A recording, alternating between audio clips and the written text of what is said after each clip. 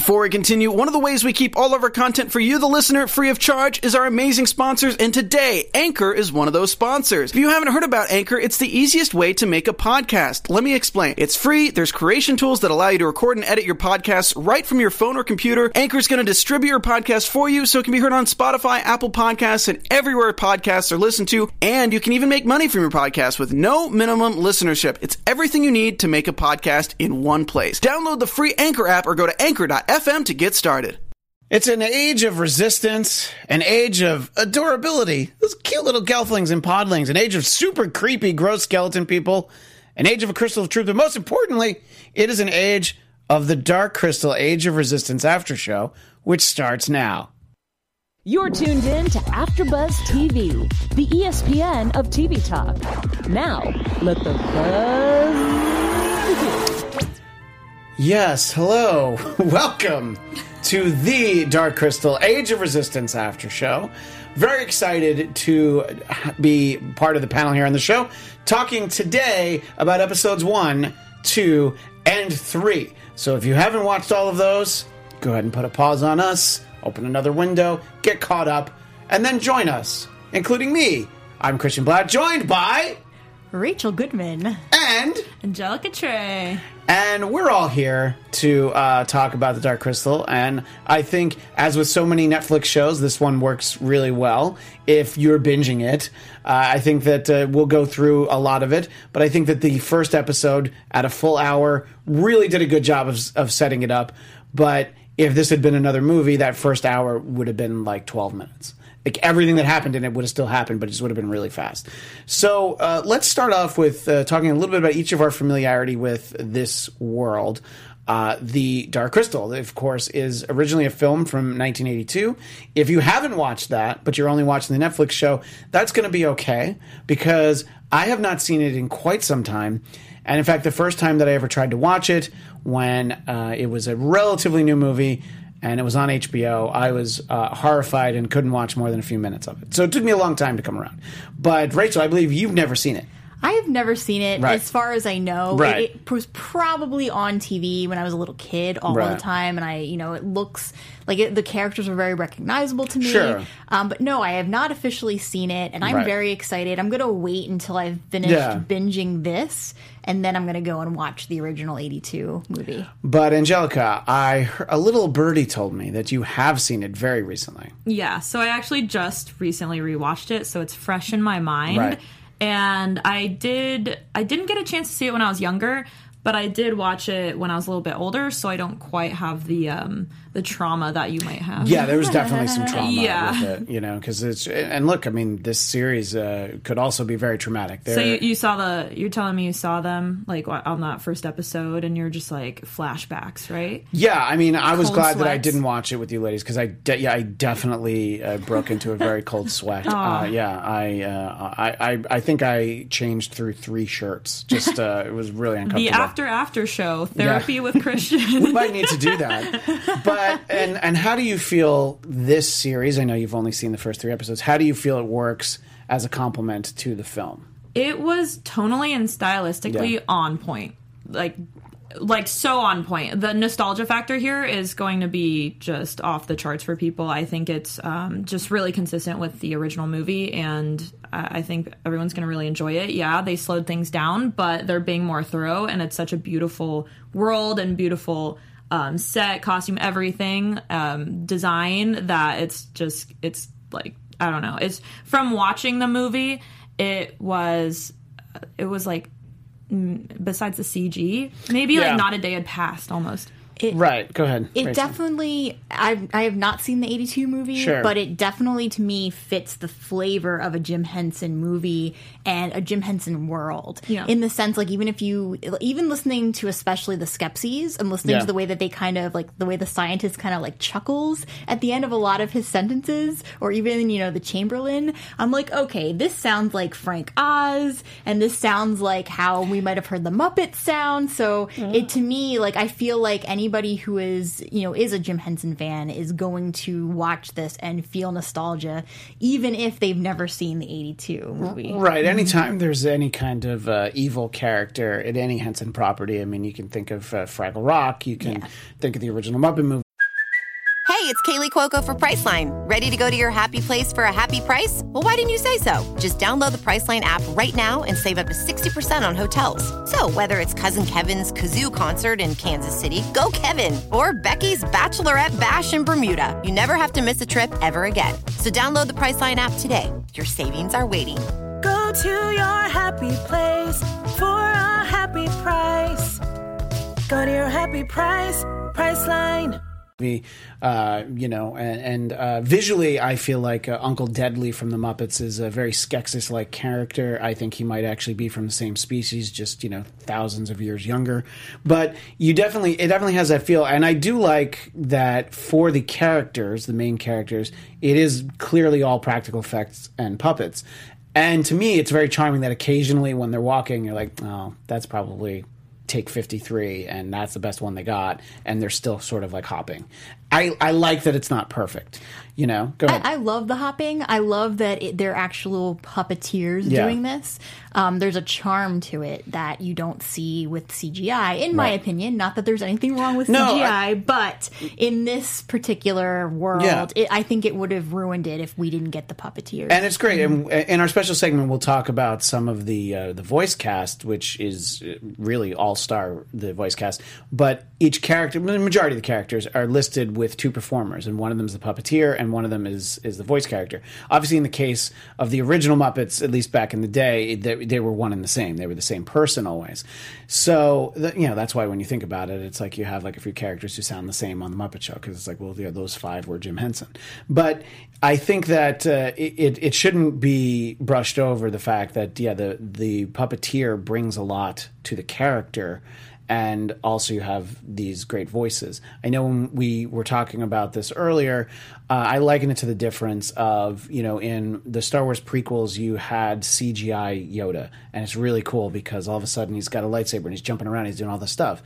But then in the most recent movie, The Last Jedi, you got to see Puppet Yoda again. And you're like, oh yeah, I do love Puppet Yoda. Yeah, I prefer Puppet Yoda. There's something about it. It's just charming. Yeah.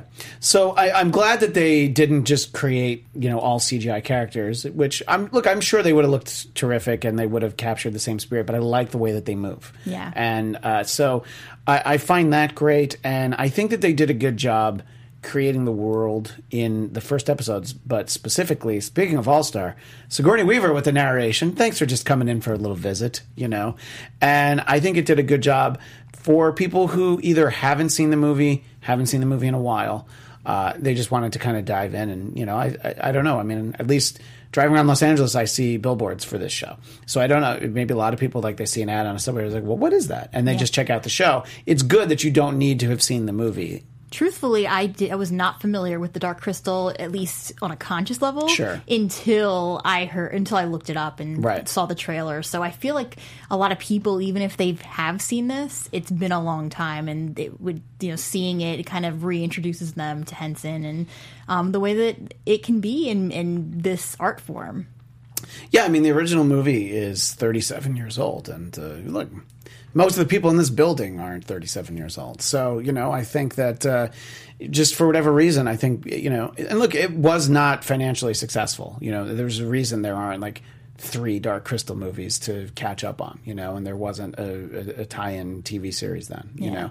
So I think I'm glad, and that's kind of the nice thing about Netflix and a lot of these streaming services is that you're able to like, sure, let's do that. And this was developed as a prequel movie at one point, and then it shifted into this.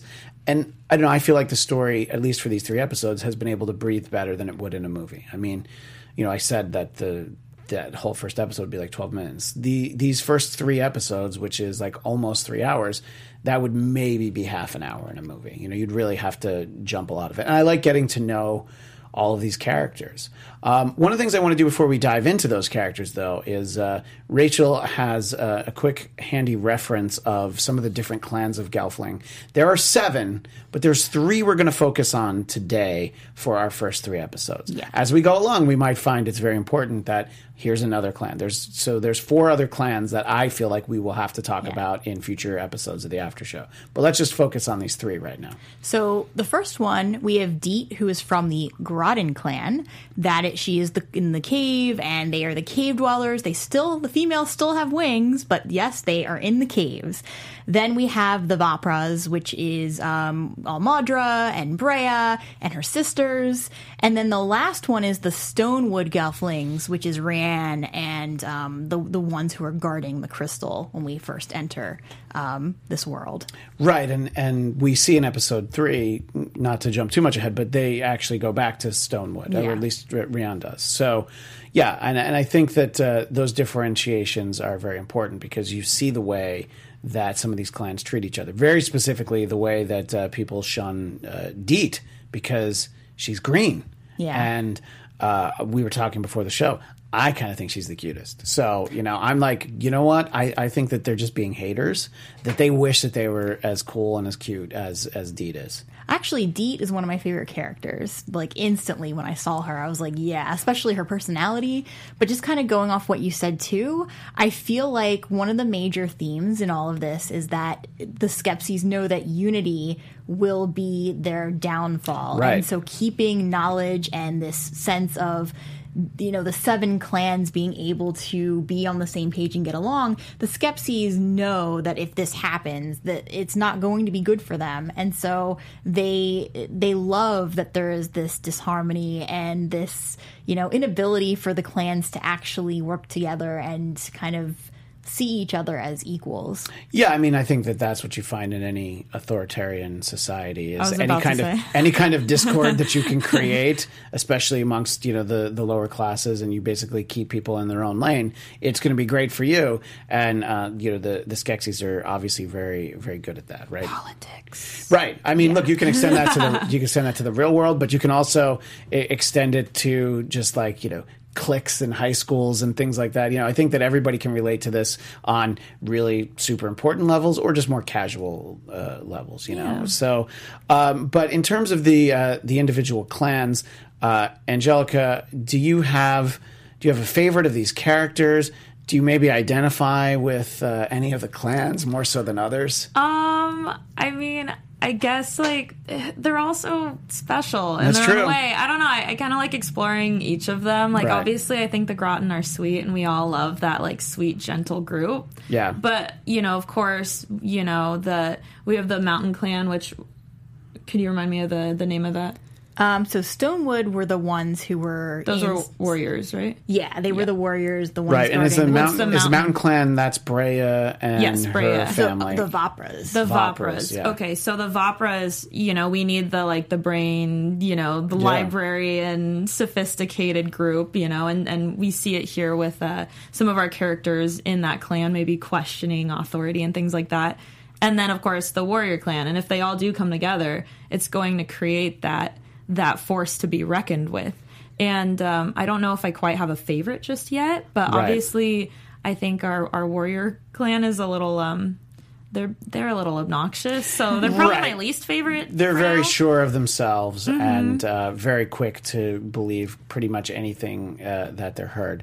I would say that some of us on this panel might be a little quick to identify with Deet's clan because just the idea of staying out of the sun. It's like maybe some of us recently on Instagram have pictures of when we maybe shouldn't have been out in the sun. I'm not going to point any fingers. I feel attacked right now. You shouldn't. No. This is very inclusive conversation. I mean, I like being outside, but it's very difficult. Take off the blindfold so that you then are at least aware that perhaps you are turning a little bit lobstery. Probably a little bit. Just you guys, I just freckle at this point. freckle and burn. There's no tan that comes out of this. I just burn and then I peel. Cute. And then I burn again. Freckle and burn, of course, the famous refrain from Macbeth, from the witches. But what I do like about Deet is just, a creature is about to attack her, most likely eat her. Hi, I'm Deet. What's your name? She's never, terrified and running away. She just wants to meet everybody. She wants to be everybody's friend. Well, because she comes from that world where everything is innocent, and she was, literally tucked away in a cave where everybody did get along and everything was was harmony until the darkness. Would you say that Deet comes from a safe space if we're going to extend it in that sense. I would say she comes from a very safe space. Yeah, the safest of spaces. And Quite the bubble. Yeah, because everyone else, like even if you look at the Vapras or the Stonewood, like they are closer to the Skepsies, and we know the Skepsies are corrupt, and so they're the clans that are closer to that corruption are going to feel the effects of that. We see the farmers, their land has been affected, whereas Deet, she's in this cave, and she literally is kind of away from everything else, and I feel like they're the last clan to really feel the deep effects. Yeah, I could see that. I mean, is that where the darkening starts, though? Is like underground? Well, I feel like they're the ones who are going to, just theoretically, they're going to be aware of it earliest because there's clearly a problem. I mean, we've got multiple farmers showing up throughout these 3 episodes who just can't grow anything because, because Thra is basically sick. It's starting from the earth. Yeah, it starts from the crystal, and because the crystal of truth, is tied in to the world, you can see, and obviously, if it continues, the problem will be that this will happen to the entire world and everything that lives on it. Well, we'll dive into the characters in a moment, but first, I think Angelica has a very important message to share. Oh, I have such an important message, you guys. So we want to thank you guys for for helping us become the ESPN of TV talk. Am I saying this right? You are. I think I'm saying this right. Perfect. So right now we aren't currently live. However, when we are, and if you're just watching the recording of this, we do appreciate if you guys hop on whatever platform you're on, whether it be iTunes or YouTube, and give us a little thumbs up or 5 stars. We really, really do appreciate it. And of course, we love reading your guys' comments. Sorry, I need another cup of coffee. That's all right. No, hey, I mean, I think a lot of people watching need a cup of coffee because there's a lot of Dark Crystal to go through. And if anybody has ever watched any panel that I'm on, I've been on panels with both of you before, that if there are comments on the archive version, I usually can't resist in getting involved. I love the praise, but when people don't like something, that's usually when I'm way more focused. And I always try to respect the opinion, but there usually ends up being a back and forth. You're just going to just throw your dukes up? I mean, it just depends on what they're saying, you know? Okay. So it's like if they went after one of you two, I think I'd have to stand up, you know? I'd be like, hey! There's a certain S.H.I.E.L.D. panel. There is the Agent of S.H.I.E.L.D. panel. There are a couple things that I didn't like. I already sense an argument about, like, the best clan. Like, I can already tell the best Gelfling clan is going to be a huge comment, just debacle. Yeah. And I believe that, obviously the show premiered Friday, August 30th, so most of you are maybe watching this now. We'll be live, I think, for, episode 6 and 7. And then in the second week, so the first week of September, we'll have shows for 8 and 9, and then another one for 10. So we'll let you know when all of those are airing, and you can find it, and we'll give you all of our social media handles on the end. So that's how you can keep in touch with us. So there's a lot of different places to start. I would like to start with basically our hero for this particular story, which is Rian, who everything starts off great. He's there with Mira. They're having so much fun. And I thought it was really important that in the first few minutes, they dream fast so that we understand what it is and how it works. And I really love how they handled that, too, because it wasn't even just that they showed how to dream fast, but that it was a very sacred thing to do. And just watching Rian's reaction when Mira suggests it tells me that it isn't something you just do lightly, and that if you are going to dream fast, you are sharing something very deep with another person or another, being, and you can't take it lightly. Right. And I don't know, Angelica, does it make you think of anything else from perhaps in sci-fi? Definitely. Rachel already flashed the Vulcan. We know where we're going here. We do. We had this conversation. We had this conversation before the show, but it's fine. The Vulcan mind meld. Yeah, I want to. Yeah, I mean, look, from a storytelling device, it's great to have something like that. It's like, let me just share this information with you. Boom. Yeah. But I also think that, showing how important it is And then when you also have, it's not called dream catching. I forget what it is when you take a dream fast and you embed it into the necklace, like we saw in the during the tithing. So there's different levels and different ways to carry it out. So I think it was very important that we got to see that.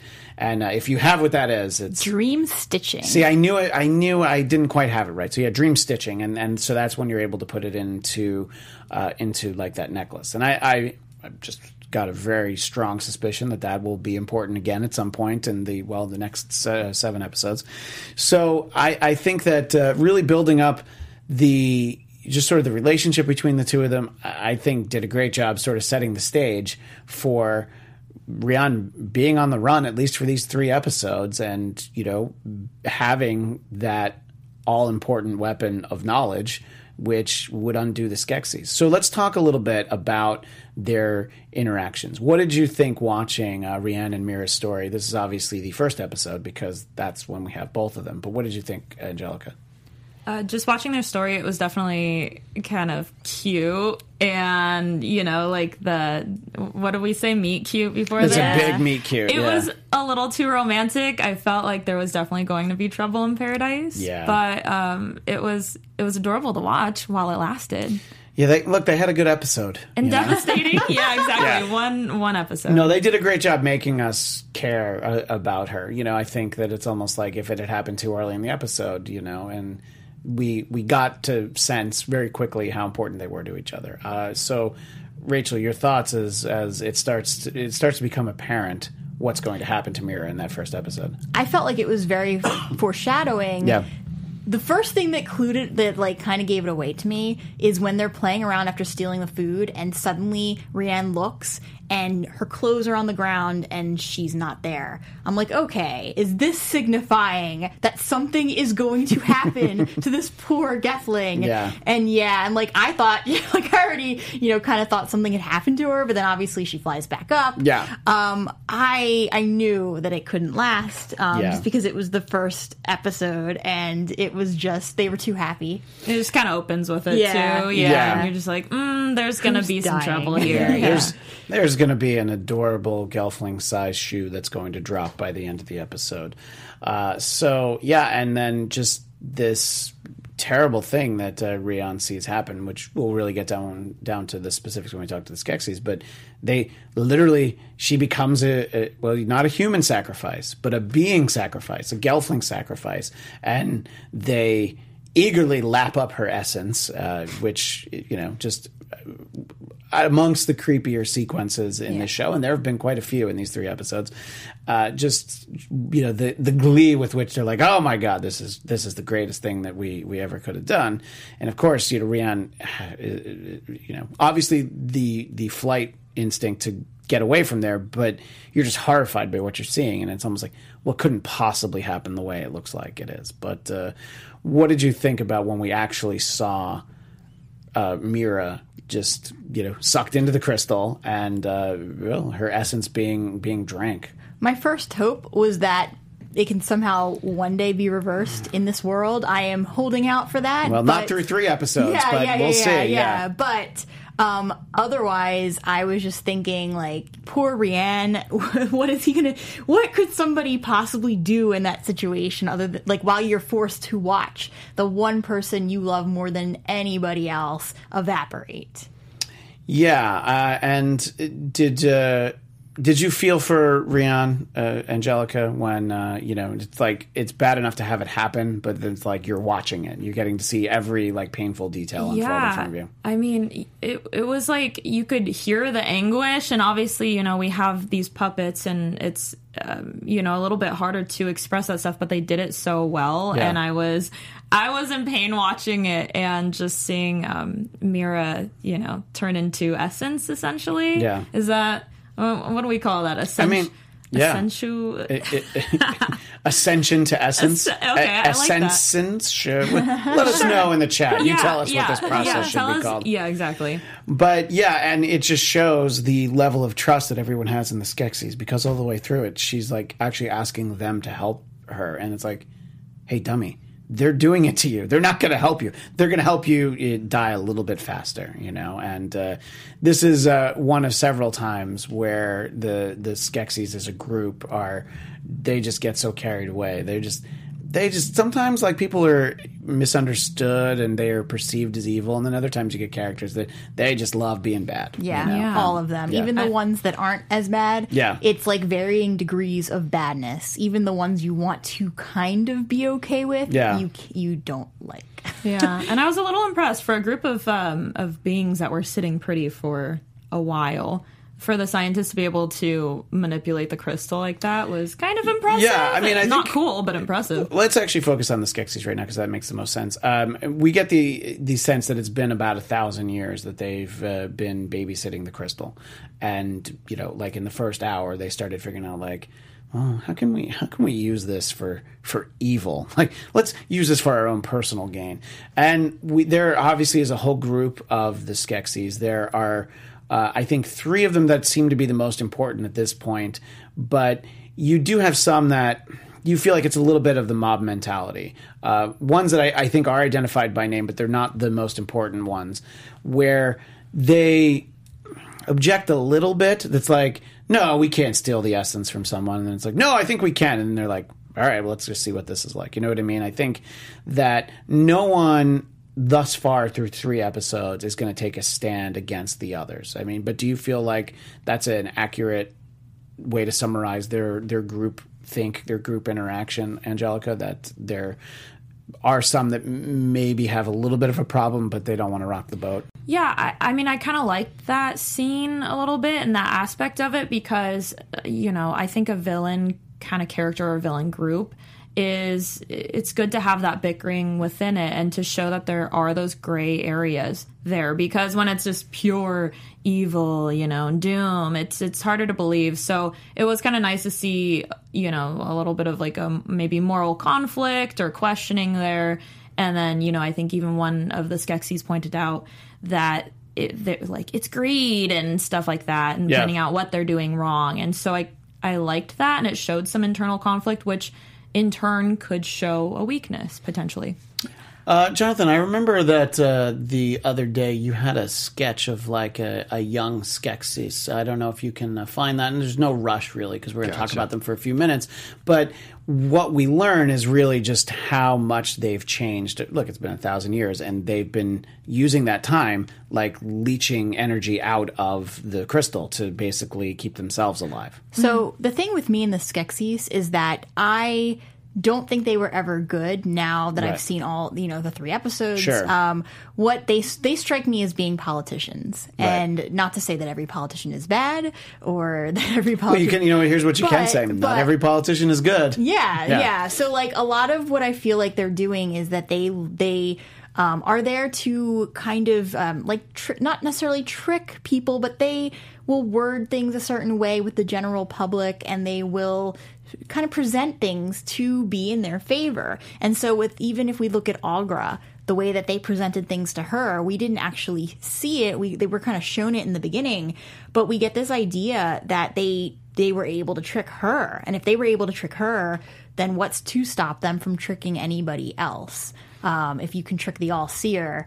And so my thing with them is, even when we watch them, kind of argue, not necessarily argue amongst each other, but bicker and like show these different levels, I feel like it's just a group of politicians in one room, arguing over how they can kind of like get away with certain things without pushing too far. Well, I think the thing here is maybe they didn't even originally trick Aughra. It's like we're looking at this, sketch of a young Skeksis, and they look like cute little fairy birds. Pixies, and they're cute. And what we're watching here is survivalism happen. Where it's like over this course of 1,000 years, there's this descent, and you start getting more and more desperate, and the more I'm sure they're alive and they have to take from this life force or this source here, they watch, like, you see yourself maybe like descend into that, and like morals start getting gray, and I think that's the Skeksis we see now. Yeah, and I mean, look, it's an oft used phrase, but it's perfectly summarizes the Skeksis. I believe it's attributed to Lord Acton in the 19th century. It's that power corrupts, but absolute power corrupts absolutely. So they were powerful to begin with, but then it's like, oh, this all-powerful crystal. Can you keep an eye on that? Hey, what do you think that crystal can do? Let's find out. And they get 1,000 years of, and maybe they don't even, I mean, basically when Aughra speaks to the crystal tells her, it's like, yeah, right away they started messing around with all this. But in all honesty, they probably at first were like, okay, yeah, let's, I think that they got tempted and they had to see what they could possibly do for themselves with it. I personally feel like they were never good. And that over 1,000 years they progressively became more corrupt. But I get this feeling that even in the beginning they just knew the right things to say to Aughra that would allow them to gain that power. Right, exactly. I mean, it's the comparison to a politician or any kind of con man or con person or con being, to extend it to the world of Thrawn, because there are no people there, at least that we haven't met yet. What were we going to say? Nice word use. I try. Yeah, beings.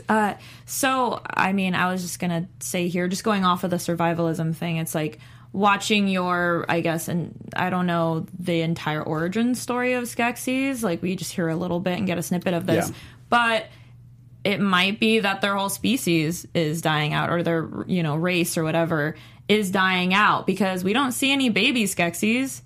Well, yeah. It's like pigeons. Are these like 10 to 12? See a baby pigeon? Yeah. Yeah. These 10 to 12, are they the only ones? Can they reproduce? And so they have to endure this like everlasting life. Also, like 1,000 years ago, were there like 50 of them, and then they kind of killed each other off? I mean, there's a lot of questions that we don't actually have the answers to. Or does the crystal make them not able to have babies? Did say too that they're not from Thra, and so where did they come from? Are there more of them somewhere else in the universe? Well, let's focus on the 3 Skeksis that are the most important. Obviously, the Emperor is just sort of there to, basically carry out all the decision making. So, as with any figurehead, it's the one with the most power, but the one that is the most manipulative and also easily manipulated, because if you look behind the scenes, it's really what the Chamberlain wants to happen is what happens, So the scientist figures this out by almost getting sucked into the crystal himself. And then they basically pitch it to everyone. And, as I said, we had we had the Skeksis who were upset about it and like, I don't know about this. But as soon as they figured out what they could do, like, this is great. Let's, give ourselves this life essence.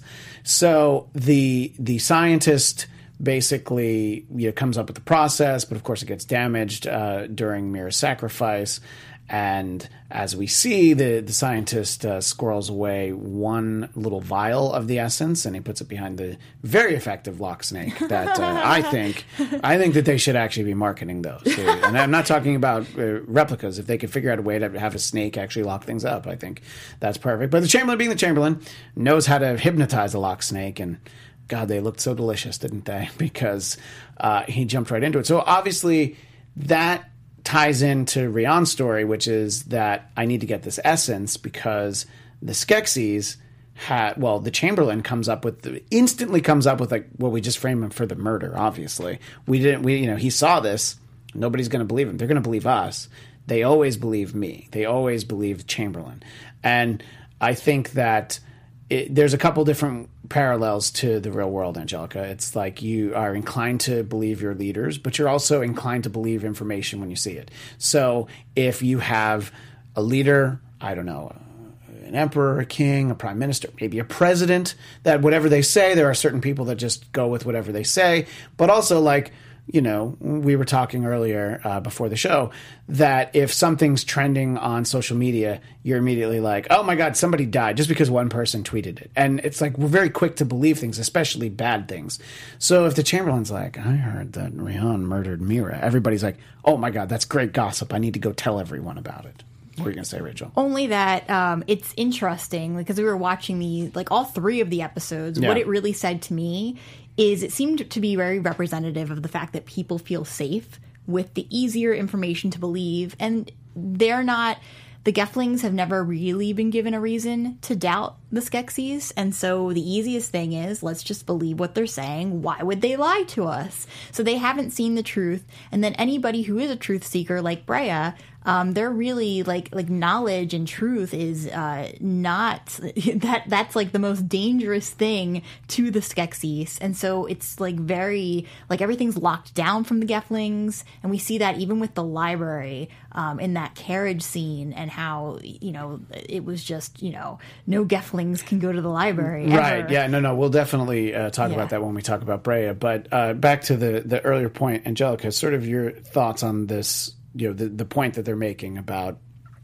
just misinformation and, just using their power to really just for their own ends. And at this point, it's like covering their own shriveled, bony parrot asses, basically. I can see how you feel about the Skeksis here. I love them all. Wow. Yeah. I can't pick a favorite. I love them all so much. Yeah, no, I definitely think they're spreading... they're spreading that misinformation because they can't have the Gelflings not believe them. And two, now they realize that the Gelflings are a life source for them. Yeah. So they need to keep them close and need to keep them comfortable. Right. So when they get... Rion's friend's name is Gurjin, right? Yeah. Yes. Yeah. So when they get a hold of him, I mean, that's somebody that you probably should kill. But at the same time, you're like, yeah, but we know he's going to be delicious. So we're going to hang on to him. And then also when they send Rion's father, the commander, the general, off to go find him, and they promise to help Rion, and sure, they make this deal with him, and it's like, great, and we'll get them both back, and then we'll eat both of their essences, because that's the Skeksis. That's what they do. So I think that the way that they approach other creatures is just complete disregard for everything else. They're only looking out for themselves. But then that extends within the ranks of the Skeksis, because you get back to the Chamberlain, who he's trying to steal the essence. He gets caught, and somehow the scientist is the one who ends up with his eye being eaten out by the pepper beetle. So I'm just sort of wondering, Angelica, what you think about, has the Chamberlain built up this level of trust, one, with the rest of Thra, with the Gelflings and everything, but even within the other Skeksis, the fact that as soon as he said, no, the scientist is lying, here's what really happened, they just immediately like, well, okay, well, obviously the Chamberlain's telling the truth. Yeah, I mean, it's been working for them so far, so why question that? Yeah. And try to bring it down. What I want to know is how they would, if I'm setting aside the movie and all my knowledge there, sure, how they could maintain this Gelfling diet now, this Gelfling essence diet for the long term. Well, so, I mean, there's a lot of them, so they'd be good for a while. For a while, but not forever, just like the crystal. Right, exactly. Darkening. And they're completely disregarding the fact that, look, the crystal doesn't look good. It's not, it's certainly seen better days, and they should remember. Definitely feels like there's a parallel here to something today. So, I mean, could it possibly be that, that there's a problem with our crystal? Our Earth, crystal. Our planet is polluted and just it's been made sick by I don't know, perhaps the Skeksis in charge of our crystal and using up resources and not thinking about the long term. That's a genius idea. Good job, Christian. No, I don't. That's not how I look at the world. I just live in the caves and I don't get out. Oh, you're a Groton. Yeah, I'm totally a Groton. Like hashtag Team Groton. But so I think that we'll obviously see. And Chamberlain seems to think that he and Scientist are like bros again because he gives him those little stitched mouth creatures, and I think Scientist is like, yeah, okay, that's fine, yeah, we're good, buddy. But it's obviously he's not going to forget. But I do think that his new eye is kind of badass because it's sort of like one of those like jeweler's lenses or whatever. I think he can see way better now with that thing than he could with the eye that got eaten. Before we run out of time, we do have some more characters to run through, and we should talk about Brea, who. Obviously, the Henson Company is now owned by Disney, but back in 1982 they weren't. However, there's something very Disney princess about Brea. One, she's a princess. Two, she's inside reading all day, and we know if you're a princess and you read all day, you've got, what did we talk about earlier in this show, that very dangerous weapon, knowledge. So obviously, Rachel, Brea is certainly, she's a member of the royal family, she's a princess, but she's a little bit of an outcast, I would say, because... who wants to read? Yeah. So it's not even just that, but I feel like she's the younger sister. Yeah. She's always had to prove the most to her mother. And I feel like that alone has made it harder for her and made her more of an outcast. But then, too, there is that drive for knowledge. And I feel like that's something that she might have just been born with. And it's just very unique compared to everybody else that we've seen among the Vapras anyway. Yeah. What do you think, Angelica, about Brea's relationship with her mom, the All-Maudra, and, of course, Tevra and Celadon? There's the cool sister. And then there's like the not cool sister, but she's got to be the tough one because she's going to be the All-Maudra one day. That, of course, being Celadon. Yeah, well, there's definitely the adversity here a little bit and the sibling rivalry, but not quite. It makes it a little realistic, honestly.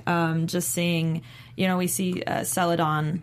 Right, Celadon is the eldest. That's the future Maudra. And she's got a lot of pressure on her, on her shoulders. Like, she's going to have to take over the reins after, Mother.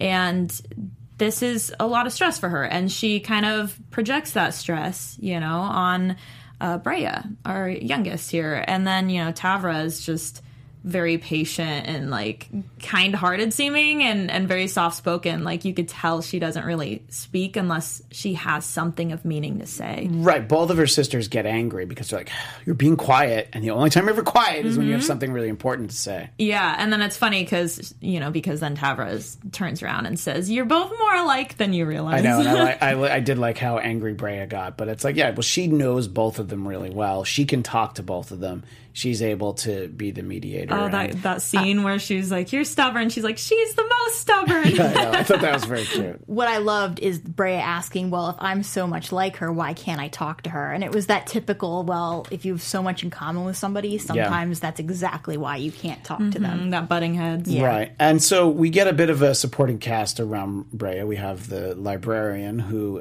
knows a lot and trying to keep some information from. Loves the fact that she likes to read, but the fact that she retains the knowledge, processes it, and comes up with educated hypotheses about the world, he gets very upset. But in like trying to keep her from things, he gives her lots of vital information that helps her go on a lot of different things.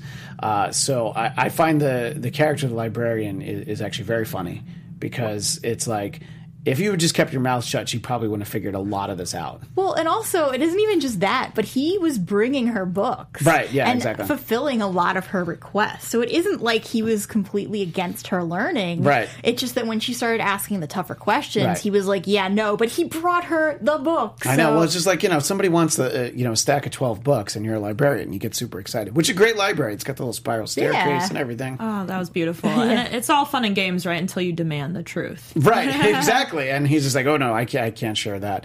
I really enjoyed the interaction that Brea had in episode 2 with Elder Kadia, and just the very quick, like, I'm going to just drop my flashy money here and switch our drinks. And the fact that in episode 3, we see the extent to which Elder Kadia just doesn't remember anything. I was expecting a Princess Bride moment with that, and right. that it they would were turn both out poisoned. They were both poisoned, but that somehow it wouldn't affect her. Right, exactly. I did wonder about that. Yeah. I was just like, am I overthinking this? But it just showed how quick on her feet she is, and she like knew that we can't trust these people. But obviously, she's also helped by Annika, who we see in episode 3 has taken advantage of the fact that Elder Kadia doesn't remember anything. She's like, I'm an elder now. She's like, I gave myself the promotion that I've deserved for a very long time. I kind of loved that moment, I thought that was great. Because Kadia just seemed a little condescending, to be honest. Just a bit, yeah. Just a little bit. Yeah. Yeah, and it's like, look, he was going to try and make Brea forget everything that she knew, like, not just about the symbol and everything she was trying to find out. She just wouldn't have remembered anything if she had drank that. Yeah, not cool, Kadia. Yeah. Yeah, and like the whole thing is that obviously we see what happened to him. Yeah. Can you imagine if she had had that potion? It would have done.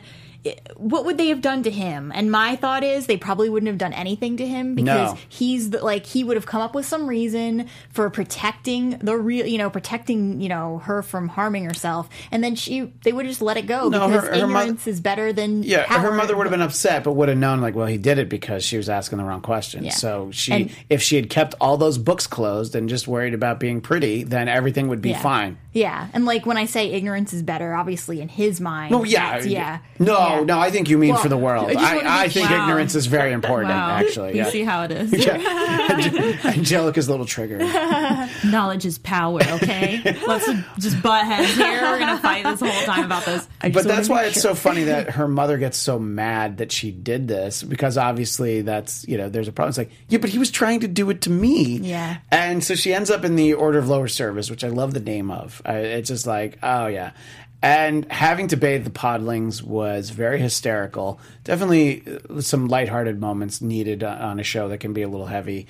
And first of all, the podlings are adorable. But watching them want to play in the dirt and run around, it's just like, well, anybody who's ever given a child a bath, and I give 2 children a bath most nights. They're my children, by the way. Don't assume other things.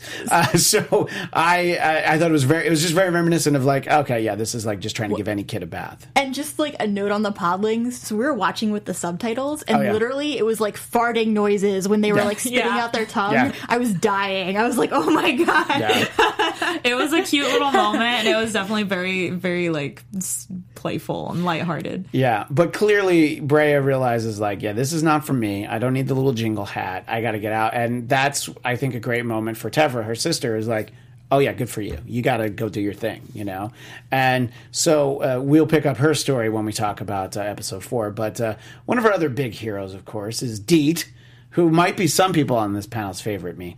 But I think that her story is good. And obviously the importance is sort of, her story really begins with the tree, right, Rachel? So your thoughts is when we're sort of introduced to that and how you think that might factor into the rest of the series. Well, okay, so seeing like that quick montage of visions, Yeah. and knowing that there's a prequel, and I don't want to get in, or knowing that there's something that comes after the prequel, Yeah. I don't want to get too much into prediction territory, but just the fact that we see Deet and we see that the darkness has corrupted her in this vision, it just gives me ideas that if she does not succeed, obviously this will happen to everybody we know, but like, I guess the whole thing though is that for somebody who has been tasked for such a burden, she is handling this in a very positive light. Yeah. And she is still very chipper and loving. If this had been me and I had gotten these visions and suddenly my family was like, oh, yeah, off you go. Go above ground for the first time ever. I To don't be fair, think- maybe she interpreted the visions differently, Maybe she went Maybe. through a punk phase with that black eyeliner. Maybe, but I just don't think I would be as cheerful as she is. But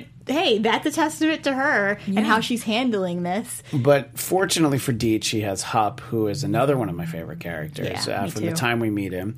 And obviously just helping her, survive some of the creatures that they encounter, but also just the simple fact she'd never been above ground. She didn't know the difference between the sun and the moon. Talk a little bit about Deet and Hup's interaction, Angelica. Deet and Hup they're such a fun, like, duo Yeah. and, like, a good dynamic here because Deet is so, not quite, like, I guess she's kind of earnest, but also very just innocent. And Yeah. then we have Hup here he wants to become, this warrior. And so it's a really lighthearted duo for what they're trying to do and what they're trying to accomplish here. And it's that bar fight scene was just it was like character defining for Hup, and it's like, I don't know, I like this couple here. I'm not saying like I ship them or anything, because Yeah. I think Deet needs to focus on her journey here. Right, she doesn't need to get slowed down by all this stuff. But I will say that Hup immediately takes a liking to her.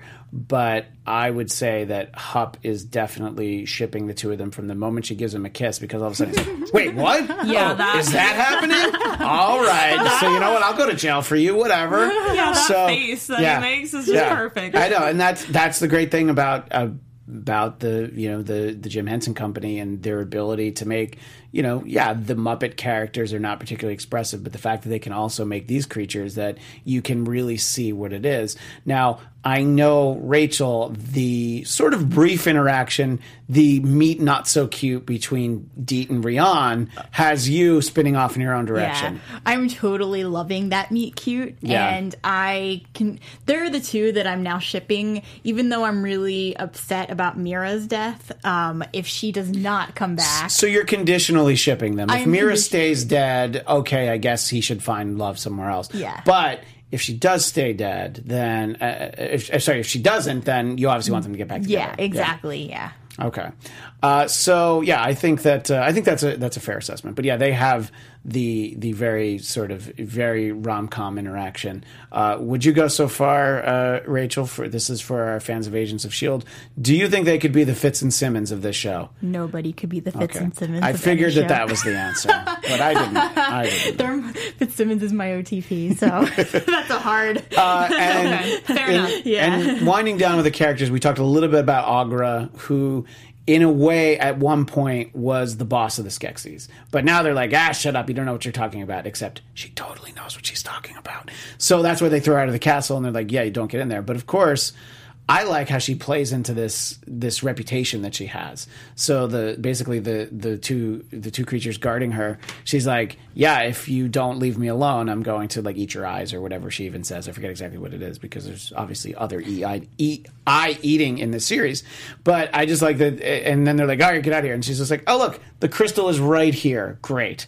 So I wanted to talk to both of you about Aughra just in general and what she's able to learn from the crystal. I love Aughra. I love her. Yeah. She's great. I think she really does play off of the tales here because from what we see, she's clearly not as all-knowing and omnipotent as her, like story or history that's spread throughout, all of Thra has been. So we see that she doesn't even know what's going on, and she has to discover it, and she has to play off of, her reputation here and sort of take advantage of that so that she can do what her original job was, which is guarding this crystal. Right, and I think that obviously she gets all the information she needs.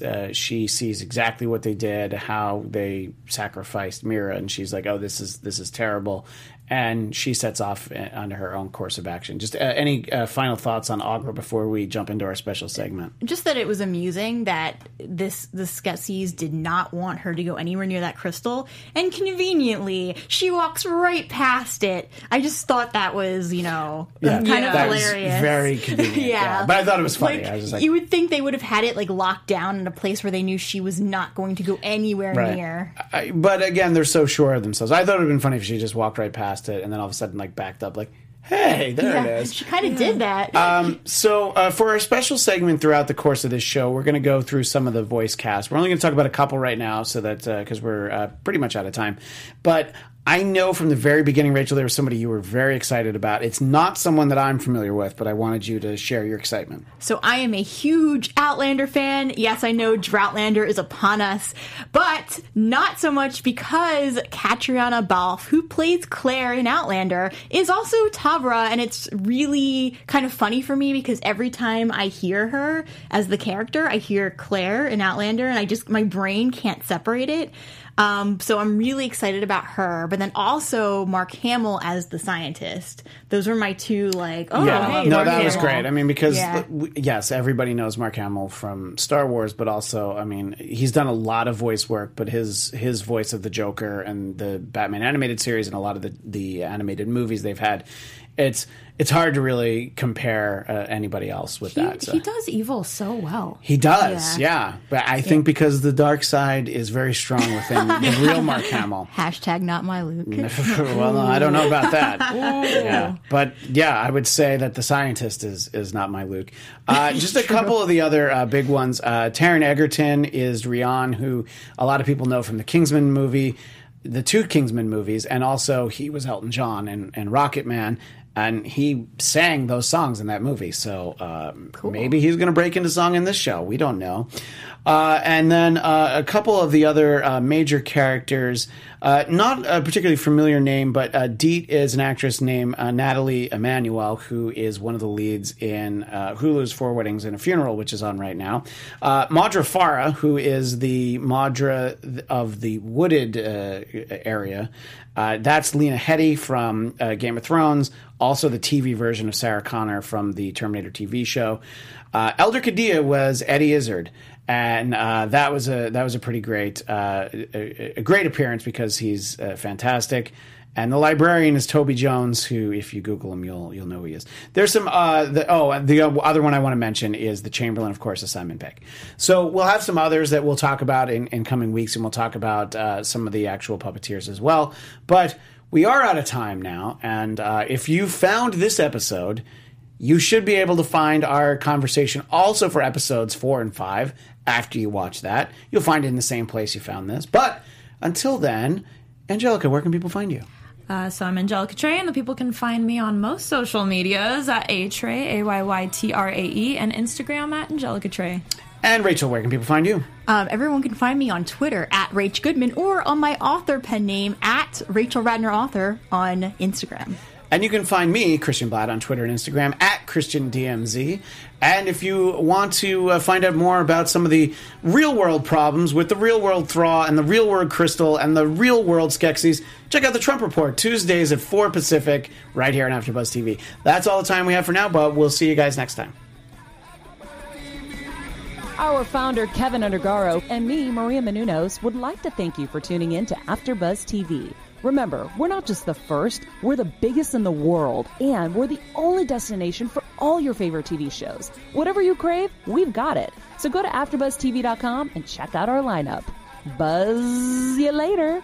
The views expressed herein are those of the hosts only and do not necessarily reflect the views of AfterBuzz TV or its owners or principals.